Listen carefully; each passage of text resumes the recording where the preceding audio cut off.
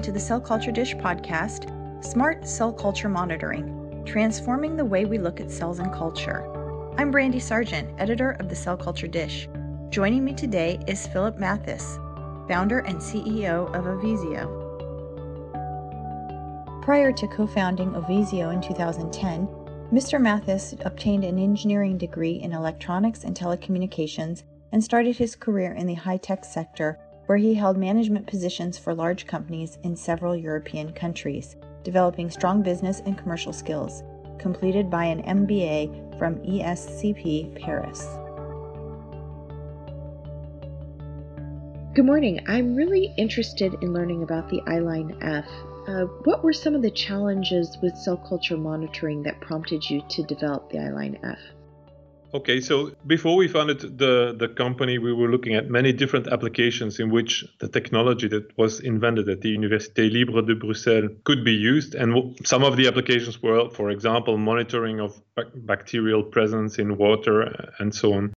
But when we put everything together, we came to the conclusion that the majority of the benefits of label-free technologies were very obvious and very convincing for customers in the bioprocess industry. So, very early on, when we launched the company, we started a partnership with GSK over here in Belgium. And their demand was to use the technology and to develop a platform that would allow them to monitor online cell growth inside of their bioreactors. And their real goal was to avoid sampling and to determine cell viability and cell density, and also to characterize those cells while they are growing in their natural environment. And they wanted to use this technology in R&D, in process development, and in manufacturing. And one of the main drivers for them was that when these analyzers could be done inside of or inline in the bioreactor, then there would be no weekend work required. There would be no time wasted for doing sampling and analyzing stuff. And that's really the reason why we developed the I-Line F. And that is now a very powerful tool that can be used to monitor cell viability and cell density in a bioreactor, and also to characterize the cells based on something that we have called the holographic fingerprint. And that allows us to identify cells, to know how many cells there are, and to distinguish between different cell types, and to even go beyond counting and viability. One of the biggest benefits of using this technology in this industry, in the bioprocess industry, is the reproducibility of the tests between instruments and between bioreactors. That's great. Can you describe the implementation of the I-Line F and then how it works to continuously monitor the cell culture? The I-Line F is a holographic microscope that takes holographic images or 3D images of cells and then computes a holographic fingerprint of these cells. And based on those fingerprints, it can identify a cell, it can count the cell, determine the viability of the cell, measure confluence, measure in the future, for example, if a cell contains a virus or something like that. And the implementation is made of a microscope and then of a disposable probe that is inserted inside the microscope, inside of the bioreactor in a standard slot. And once the whole system is assembled, then with a reusable pump, we pump cells out of the bioreactor. They run through a flow cell inside of the microscope, and then it's a closed loop system. Then the cells are going back inside of the bioreactor. And that allows us, when the cells travel through the microscope, that allows us to characterize those cells and to count them. And the whole system is sterile and autoclavable and is working with a reusable pump. And in fact, once the cells are imaged, or once a hologram is taken of a cell, then in fact we compute this holographic fingerprint for identification and analysis. And we also have developed a patented method to determine whether a cell is alive or dead. And that method is much closer to the I would say, the real life cycle of a cell. So basically, we look at morphological changes in 3D of the cell. So we see small holes appearing in the cell membrane. So typically something that occurs when the cell is dying. And then you can see that the shape of the 3D shape of the cells changes. And we use something that you could compare to the creation of a light cone. So light will travel through the cell and then form an out of focus light cone. Like if you would point a magnifying glass to the wall and have the sun in your back, at a certain distance, you will see that it makes a very tiny point on the wall. And in fact, we do exactly the same with a cell. So based on the principle that a healthy cell is, when it's in suspension, is spherical, and it will behave as a lens and create this light cone. And a dead cell, so that has lost its cytoplasm, will diffuse light and create diffusion. So it will create, won't create a spot, but it will create a blurred image of itself out of focus. And so that combined with the characteristics and the fingerprints that we acquire. So typically we compute 59 different parameters of a cell. So based on that, we can determine where the cell is in its life cycle, if it's dead or alive, and of course we can count them. I first heard you speak, and I loved your comparison of the Eyeline F's cell identification to Shazam's ability to identify a song. Could you share that analogy with our listeners? I think it really crystallized the way that the technology works for me. If you wouldn't mind sharing that. Yeah, so Shazam, that is, I guess most of the people that are listening know what that program does, but basically it takes a fingerprint of a snippet of music, a small part of music, and then based on that, it will compute a fingerprint for the music and then compare that fingerprint with fingerprints that are stored in a central database. And that allows Shazam to identify the music you are listening to.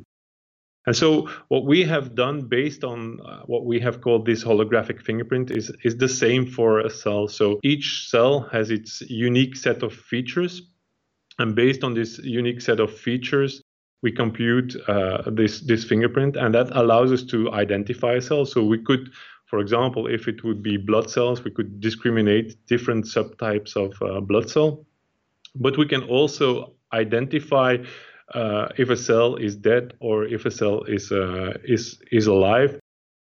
To be honest, with these 59 parameters, we will be able to do things which we have not imagined today. So we think we will be able to determine whether a cell contains a virus. So in manufacturing of viral-based vaccines, for example, the system will be capable of indicating the percentage of infected cells versus the percentage of non-infected cells. And it can also be used to optimize harvest times and so on. One of the subjects I wanted to ask you about is quality by design and process analytical technologies. They're becoming increasingly important in biomanufacturing, and we're seeing more and more the benefits of implementing those initiatives. How does the Eyeline F enable PAT? So from the beginning, we designed the Eyeline F to cope with the PAT or PAT recommendation of the FDA, meaning that it can be integrated in a manufacturing process or a process development lab, and it can be interfaced with the control systems. So the idea is to be able to embed quality inside of the whole manufacturing pipeline. So, and when something abnormal occurs, for example, there are too many dead cells, then the system will automatically send an alert to the manufacturing control systems. And it will, at the same time, in a continuous way, indicate the cell viability, cell density, and other morphological cell parameters. It will give that information to the manufacturing environment. And so, in fact, create a feedback loop. And that feedback loop allows the users to ensure the quality of the manufacturing in a continuous way. So in fact, there is a continuous control and visual inspection of what is going on within the manufacturing system. And I think that is fully in line with the recommendation and with the expectations of the different users and customers. I agree. It's really important to have that feedback. What are some of the other benefits of the continuous cell culture monitoring? So I think the main benefit is that you can look at your cells while they are growing, that you have the information on your cell health and cell viability in a continuous way without sampling. So you don't waste time in taking a sample, diluting the sample when you go above 8 or 10 million cells per milliliter, and then you do not need to stain the cells to be able to count them. That allows our customers, for example, to reduce the number of people that have to go to the lab in the weekends to do routine sampling. And it also optimizes the throughput of the system, because these holographic parameters, they allow us to detect, for example, cell death about 24 hours before that's done in traditional systems, which allows our customers to optimize their harvest time and to increase the yield of their cell culture. And I'm imagining that when you're talking to scientists about this, there's quite a bit of interest in utilizing this type of monitoring. What are some of the most common questions that they have for you about the system? What they really are looking for today is to be able, especially when they are developing a new process for, let's say, a new product that they want to manufacture, is they want to be sure that in all the steps of scale up, that the cells behave in exactly the same way.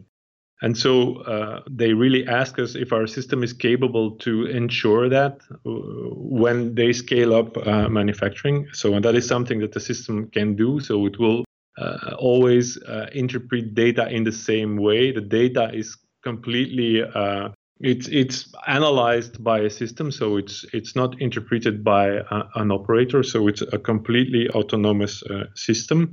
And they want to go beyond what we are currently doing. They want to go beyond total cell density and viable cell density. And they want to look at things like viral content of a cell, pre-apoptotic signs, so that they would be able to intervene when pre-apoptotic cell signs are shown. They want to see if the system is capable of looking at membrane activity and so on. But the most important parameter is the reproducibility of the tests from one environment to another. It's always the same system, it's always the same analyzer, and it doesn't depend on gating or parameter setting of the operator. It's really a system that can decide by itself and that will always give the same results. We've done some tests at some customers of having several instruments connected to the same bioreactor, and they give exactly the same results with a very, very low percentage of deviation between the instruments. Yes, I love that you get a microscopic peek of the cells without disrupting them. It's a really innovative technology to me. I'm curious, what is the most common feedback you get from customers who've implemented this monitoring platform? So it's really funny, but some of our customers say that our system allows them to see whether their cells are happy or not. Yes. I think that's really a compliment, because they say that other systems, offline systems, they cannot do that, because the cells have been manipulated when they are diluted, or when a dye enters the cell, they aren't the same anymore. And people can just look at their cells and see if they are behaving the way they should behave. And I think that's really the nicest compliment we've had so far. I agree. It's interesting. Like I said, it's neat to be able to get a peek and see what's going on really with the cells, because you're not able, typically, to be able to see into the bioreactor to see what's happening, to really get a look at those cells and what they're doing in culture. As you mentioned, you have to harvest a sample, and that affects obviously the cells. So I think it is I'm not surprised that's the feedback, and I think that is a really neat way to describe the benefits of being able to see if your cells are happy. Lastly, I just wanted to ask, do you have anything else you would like to share with our listeners before we wrap up?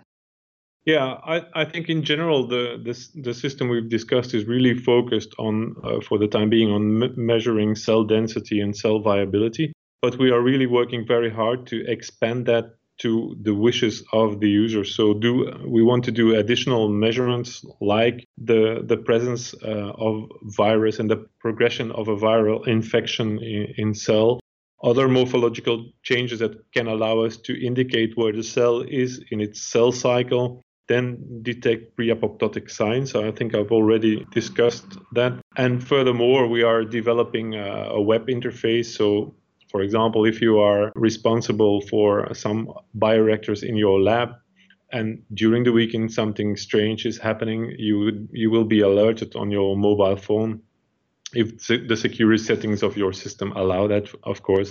And then remotely, you will be able to look at your cells and take some actions remotely. So that is also some of the features that we are implementing. And we also have a holographic camera that can be added to any existing microscope. And then you can do all these fancy analyzers for smaller recipients, for example, in 96 well plates. And you can also do it for adherent cells. So we also have a set of products that is focused on manufacturing of adherent cells, where we can look, for example, in cell factories through different layers and measure confluence of the cells, which today is also something that is very subjective, which is done by an operator and which can be done by an automated system. And the same platform can be used to look at cells when they grow in roller bottles or later on in flasks.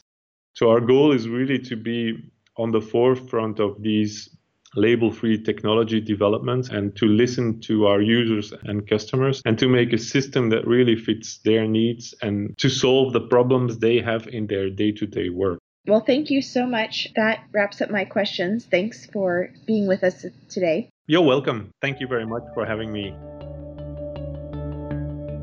Thank you for joining us for this edition of the Cell Culture Dish podcast. To learn more about this and other stem cell and biomanufacturing related topics, please visit us at www.cellculturedish.com, or for downstream biomanufacturing topics, www.downstreamcolumn.com.